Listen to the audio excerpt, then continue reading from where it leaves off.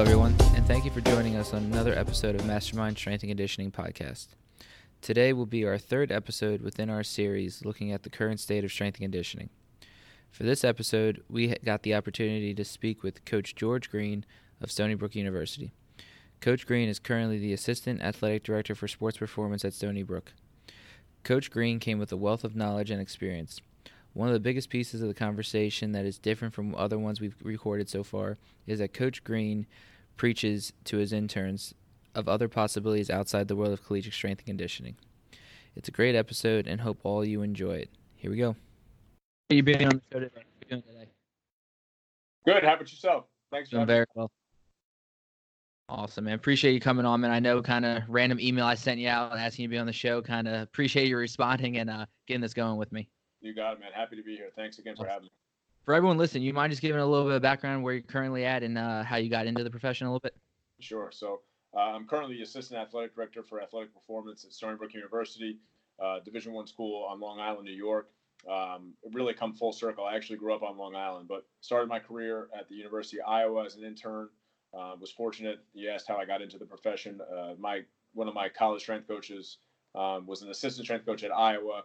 And I was fortunate to get the internship out there after she had moved on. Her name is Mary Kate Fight. She moved on to Iowa when I was at Springfield. So I kind of started my career there, which was really where I kind of realized this is, no brainer. This is the profession I need to be in. From Iowa, I worked in the private sector. I was an intern at UMass a paid intern for a year. I worked for a year in the private sector. And then I went back to UMass full time as an assistant director for 3 years. And then I had a stint training special operations soldiers down at Fort Bragg, not too far from where you are. And then from there, I was the director of strength and conditioning at the University of Mary Washington in Fredericksburg, Virginia. I was the first strength coach in school history, so really got a unique opportunity in that environment. And from there, I got the job here at Stony Brook. I'm going into my fourth year there. My fourth year here at Stony Brook. I absolutely love my job. I get to do what I love every single day. So fortunate to be here. That's awesome, man. Your career's taking you a little bit everywhere from private sector to military to Division I to Division III for Yep. That's awesome, man. I'm really excited you're having the show. I feel like you're going to bring a lot of value on for what we're going to be talking about today. So we're still continuing the series today on the current state of strength and conditioning. So as long as you want to elaborate on, what is your current view of the state of strength and conditioning right now? Yeah, I think there's a couple ways you can go with this. I think it's a great time to be in the profession. I also think there's some challenges that we face as a profession as well. I think the great about the job is there's more and more jobs opening, right? Like I think there's more and more high school strength and conditioning positions I see popping up, which is a completely untapped market. I think you're starting to see a lot more tactical jobs open, and there's some stability with those, in terms of that's not as new as it was like 5 or 6 years ago. That was brand new. Now they've done it, they've seen it, and they've proven the value in it. So I think you're seeing more and more of those pop up. The collegiate professional environment is as competitive, if not more competitive than it ever has been. I think that's, if you ask me, the biggest challenge of the profession. I think for young coaches, it's surviving long enough to get the job financially and more or less emotionally too. Like, at a certain point at 25, 26, 27, you're dying for the job. And a lot of people are still interning, volunteering, GAing for a second time. So that's probably one of the biggest challenges of the profession. So I think the profession is in a lot of ways evolved and is growing. And I think there's been some positive changes to it in terms of more positions being available. And I think the value in the strength coach has increased significantly, even just in the, decade or so that I've been doing this. I think the pay has gotten better, especially at the highest level. I think the next step is kind of getting that to grow and evolve at the lower level positions and the entry level positions to make it a little bit more realistic for people to live and survive really in terms of salaries, just from first year assistant and even GAs.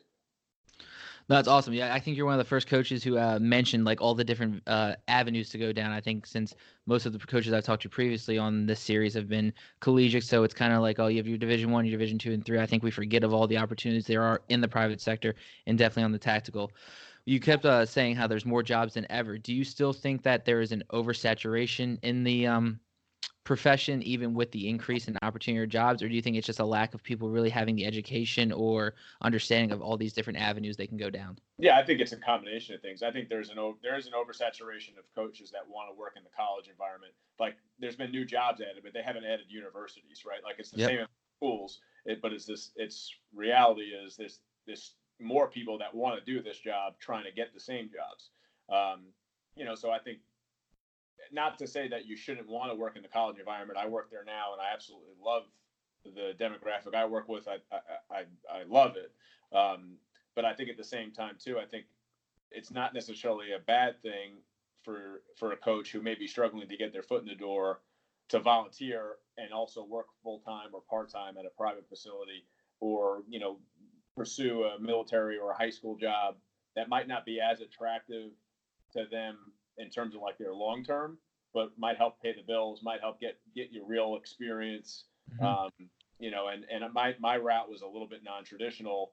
I didn't go from intern to GA or multiple internships to GA. I went from intern to a paid intern to private sector to full time, and then did my master's over time while I was already working as a full time coach. And the best part from that standpoint for me, and again, that didn't happen. I didn't have a crystal ball. I didn't say this is what I want to do. That just kind of happened for me organically. Yep. I was able to save some money as a private sector coach instead of spending every dollar I had on doing internships around the country and being a GA. That allowed me to kind of take a risk or take a job that didn't pay as much because I had a little bit of a cushion walking into it because I had a salary position in the private sector. So I think looking at things in a non-traditional way, since our field is non-traditional, sometimes helps you in the long run. Awesome. With working with your interns, do you encourage them? I know we've all been through the intern route of those long hours. It seems like even as an intern, you're working full-time hours sometimes, and depending on your position you're at. Do you encourage them to either volunteer at other places or try to get like a high school job or work in the private sector while working with you? And how do you kind of navigate them through the different levels? Because currently I just finished writing up our curriculum for our intern. I've taken it over, and I've never thought of actually explaining the other avenues to go down. It's always been like collegiate, this is how we do things, and then go through your typical curriculum you would with your interns. Yeah, and I think it depends on the intern too. So like we have a combination of folks that are either our full-time interns that are doing it for class credit. For them they're 40 to 50 hours a week, whatever it is, with us as class credit, and they really that role is to really learn the job, really see the ins and outs, the day to day, get an understanding of programming and how you go about your business. That's a little bit different, but the ones that like don't have a place to go after. Like, let's say we have a 400-hour intern who's coming here from another school as an internship, but they live in the area. I've had several that have expressed interest in staying. Those are ones that we look at and say, listen, like, it's great you want to stay. Let's pair you up with one or two teams exclusively. You'll assist that coach with those teams. And then let's use our relationships within the community and the private sector to help find you another job. And then you get the best of both worlds. You get to say hey, I'm doing an internship or I'm a volunteer assistant at Stony Brook, but you also might make 20 or 25 bucks an hour or whatever the case might be, working at a private facility or a personal training gym or whatever the case is, to help offset, because it's not realistic for continue to volunteer everywhere long term if you don't land a job. Nope. And we've had a lot of people in that situation, some of which it's two of which are full-time employees on my staff now, who were interns, undergraduate interns, stuck around, worked in the private facility, worked as a personal trainer. People left and moved on. They were in the right place at the right time. So like there's value in that sometimes as well. No, absolutely. I think it's an awesome idea. Not only like they can take what they're learning through the internship, but then they get that practical hands-on coaching that you really don't get until possibly either a paid internship or a GA, and maybe even those is more not autonomous as you'd want it to be. Sure. So that's awesome. Kind of switching gears a little bit, as we've just talked about the current profession, how do you feel it's going? Is it in a negative place? Is it in a positive place? Are we kind of stuck in this kind of limbo? What's your current view on that? I think you hear horror stories. I feel like my journey in strength conditioning has been mostly positive. And I think a lot of the challenges we face are due in part to people not really sure how to evaluate us. I think that's number one. I think that's a challenge, and I think a lot of coaches would say the same thing. So who you report to, and ultimately how that person views you, kind of shapes how you view the profession. So a lot of the horror stories you hear are, hey, I report to a sport coach, and they literally just want me to be, the person that makes them run and and gets micromanaged by that coach, and they want to kind of run the workouts. You're just kind of the person that's in the weight room, or an AD who you report to an AD who may or may not ever step foot in your weight room or really understand what you do. So that's sometimes the challenge. So I think our job as a profession is to continue to educate the people who do evaluate us, who do oversee us, and share what we do as a profession.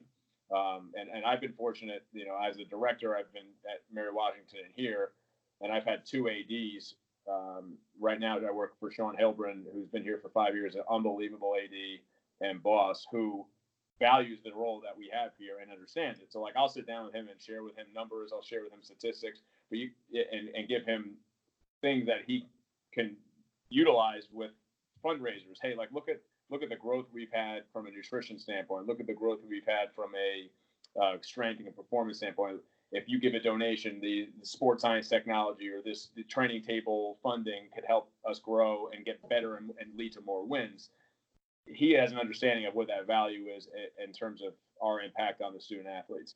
The AD I had at the University of Mary Washington, he understood that, especially at the Division III level. I saw those athletes year round, off season, was with them a ton. I touched every athlete that came through the program. My first year there, I was the only strength coach.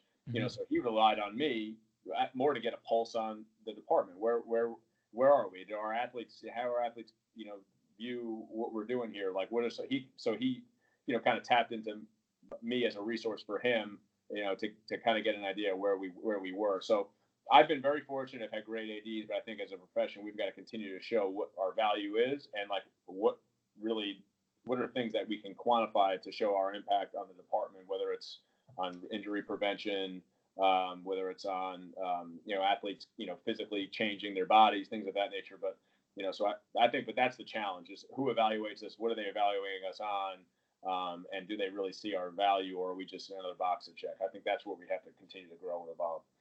No, I agree with you 100%. Actually, evaluating our profession is one of the next series we're getting on, so we might have to link up again and go over that.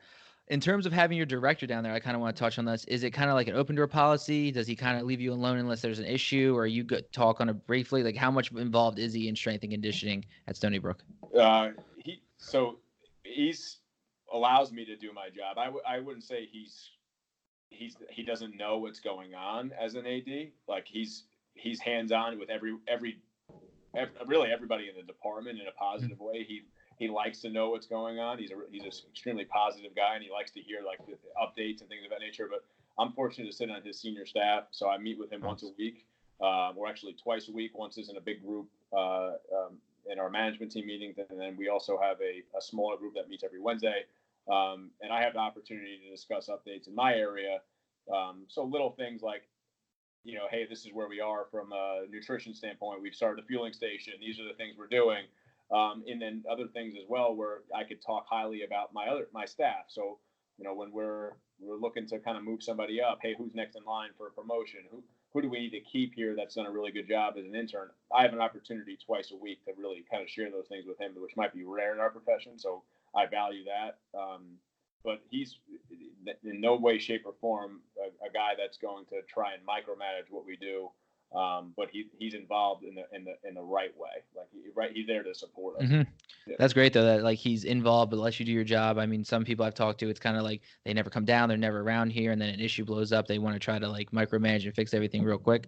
I think it's awesome, the relationship you have right now. Yeah. Talking to one thing you mentioned about being on this senior staff, do you think that's another reason why you have such a positive experience currently at Stony Brook, is that you kind of have more that seat at the upper echelon table where decisions are made and people are discussing how things should be run?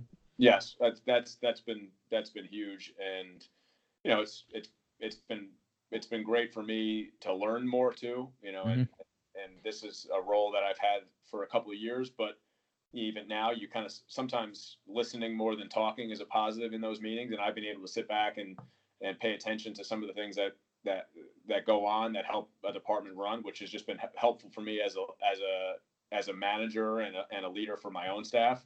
But that's been helpful for me, like I said, is to be able to advocate and have an advocate for us in those conversations related to strength and conditioning. Awesome. Did you push for that to be on that staff, or was it kind of something that just happened organically the time you've been there? Really kind of happened organically the time we've been here, and the way it was run when I got here, there was a couple layers to it. There was a management team, an executive team, and then a leadership council. And then I initially was on the management team, and then over time was asked to be on the executive team, and then in the last 6 months or so, I was brought on to the leadership council, and I think that's just been over time being able to, have conversations with our senior staff and be involved in bigger picture projects. We've in the last 3 years we've added training table, we've added a fueling station, we've added a number of big picture department initiatives that required multiple people working together. So I had opportunities to work with, the development department that were fundraisers geared, that were gearing towards how do we get more money to help with this particular initiative. So I was able to have some conversations with those folks who then I think probably more or less advocated for me to be a part of some of these other areas. That's awesome. It's definitely something me and our assistant were talking about, is kind of like how do we get better? How do we improve? And one thing we kept talking about was like trying to get to that more administration level, getting that seat at that maybe big boys table, if you want to call it that, and really be part of the decision making and kind of show our value. So that's awesome. You guys are implementing that down there. Yeah. All right. We're fortunate. That's awesome. So kind of save the last question for last. Hopefully it's kind of the more personal one, but currently where you're at, you've been lots of places. You've done many things, private sector, tactical, different levels. If you just got out of your undergrad today or graduated this past May, would you start over again in strength and conditioning, knowing what you know now about the profession, knowing the route you had to take to get to where you are now? Yes, 100%. 100%. I would. I think I've heard a lot of people say something similar. I don't know that I have 3 or 4 things that I would consider doing professionally. As an undergrad before and going into college, I went to Springfield College, which has a great reputation for strength and conditioning, but I didn't even know it exists as a profession until I was an athlete and had strength coaches and realized that this is what they were going to school for. Mm-hmm. So for me, I realized it relatively early as a freshman in college that this is an area that I would love to pursue. But I also knew myself, and traditionally I was extremely successful in things that I loved and I had passion for. But contrary, like on the opposite side of that, in college, if I were taking a class in Western civilization, it wasn't. There was no passion for me, so I struggled in classes like that. So for me, I knew going into the professional environment, I would really be more successful in a field that I loved versus chasing money or chasing something else. Like so for me, there's really nothing else I would rather do than be in the job that I'm in. I could, looking back, I had thoughts about joining the military. I thought I could see myself as a police officer when I was younger, high school or early in college, before I knew this was an option for me. But beyond that, like this is who I am. This is what I do. I grew up in a weight room. My uncle and was into powerlifting and bodybuilding when I was a kid. I started lifting weights in like 6th or 7th grade and haven't stopped. So that's kind of always been part of my life. Now it's my livelihood. Yeah, absolutely. I mean, I think we all have the same story. Love lifting weights. It hit so home with me talking about like taking classes like English or my Spanish class like Tankton, but my exercise physiology, if I have a passion for it, I'm gonna succeed at it and do it really well and kind of like immerse myself in it head to toe. And if I'm not, it's hard for me to get in there. So I can definitely sympathize with you on that and know where you're coming from. Yeah, no, it's I know I went to Fitchburg State actually, so I know Springfield pretty well, that Massachusetts area. How was being an undergrad there, their strength and conditioning then? Has it always been kind of that top tier? I know I've always been told it's like the skull and bones of strength and conditioning. You go to Springfield, you pretty much network is fantastic. You get some of the great professors, you get great hands-on experience. Can you kind of just touch on that a little bit of the time that you spent at Springfield as an undergrad and how it prepared you for the profession? Absolutely, yeah. I think the best part about Springfield being an undergrad there, and not even just in the exercise science or strength and conditioning department, it's the most, I think, Springfield compared to other schools, everybody is there. Most of the population is a student athlete and in a major that is athletics related, whether it's athletic administration, recreation therapy, occupational therapy, PT, athletic training. So you have people that are like-minded. So that was awesome for me, even just not even realizing that when I first got there. But as you're a sophomore, junior, you're like, wow, everybody's on the same page here. Like everybody's into fitness, everybody works out, the gym's packed on campus. So from that side, it was awesome. But I think what they do really well is they mandate an internship, two of them. I did two internships. One was supposed to be 90 hours and it ended up being 400. And then I did a 400-hour paid internship. And without those, I mean, my internship at UMass, I got hired there full time, and I say this, and I've been on a couple of these podcasts. My boss at the time, Bob Otrando, hired me when I did not deserve the job. I was 23 years old, like I had zero collegiate experience in terms of programming my own team, and he gave me an opportunity I would have never had if I hadn't made an impression on him as an intern, as somebody that would be worth investing in. So without Springfield mandating me to do that internship, this is 12, 13, 14 years ago now too. I don't know that I would have known that was a path I needed to go down to get into college athletics. I'm sure someone would have told me, but would I have done that as a 400-hour internship for class credit? No. So I think schools that don't have that are really not setting their students up for success in terms of getting a job, which ultimately every school really should hang their hat on. And then just being around people, and I could name, and I don't want to leave anybody out, but Henry Ruggiero, the director of Olympic sports at Utah now, was in my graduating class. Connor Hughes, the football director at Army, was in my class. Brian Hess, the director for football at UNC, was in my class. Guys I graduated with, people we had classes with, teammates, friends, those are the people that lived on my floor. I could think of 100 others probably if we had enough time, but that was just in my graduating class. So you could compound that by the other 4 years I was there. There's a lot of people in the profession that I shared a dorm with, and I think that was helpful too, because it was a little bit competitive too. Like it was like, okay, who's getting this internship? Who's getting that internship? Where are they now? It's even now you go to a conference and it's like, okay, we're with the Springfield kind of mafia. There's 6 or 7 people there that you went to school with that are at Division I schools that are directors, which is crazy. Like, that if you look at it that way, that's like, Harvard or Yale with, business or law, and kind of that pride you have in going to school and being part of a network. That's how Springfield is. That's awesome. And I think that gives you a little weight when you're applying for jobs. And, you go on an interview and everyone's, oh, you're another Springfield guy. Huh? Like everybody kind of knows that, Yeah, it's the school I remember interning. My boss, he was at UMass Lowell. He was one of the assistants, and he came from Hawaii. And he was like, dude, if you can get to Springfield, try to get a JA at Springfield. It was like, that's all I kind of heard about. It was like the great opportunities that you can get from Springfield.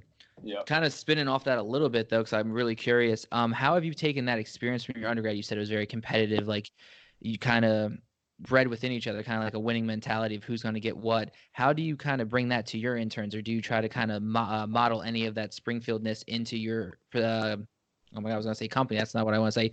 Department at Stony Brook. Yeah, I mean, I think that happens by nature, and we've had a lot. We've been fortunate. We've had a lot of interns, some of which have come from Springfield, some of which have come from local schools here. And again, I think the cream rises to the top.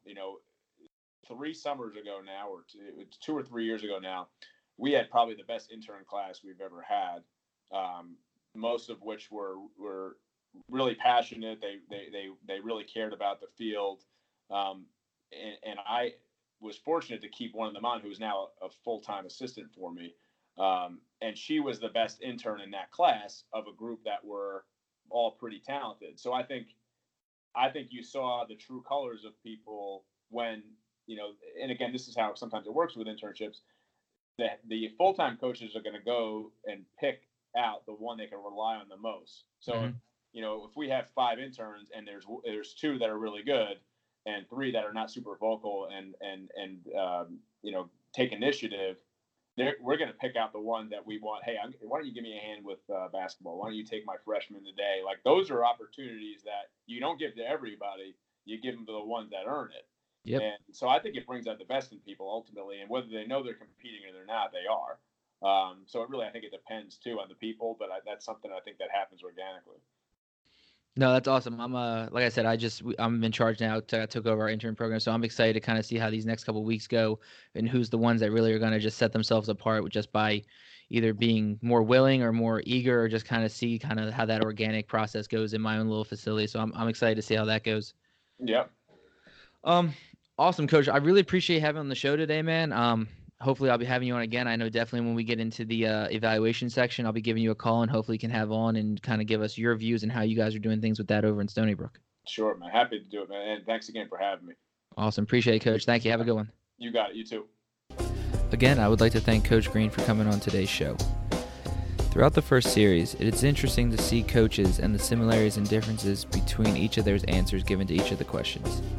Don't forget, if you're on iTunes, to subscribe to the podcast and leave us a comment. Next week will be our last episode of this series looking at the current state of strength and conditioning. Until then, I would like to say thank you for listening to Mastermind Strength and Conditioning Podcast. Have a great day.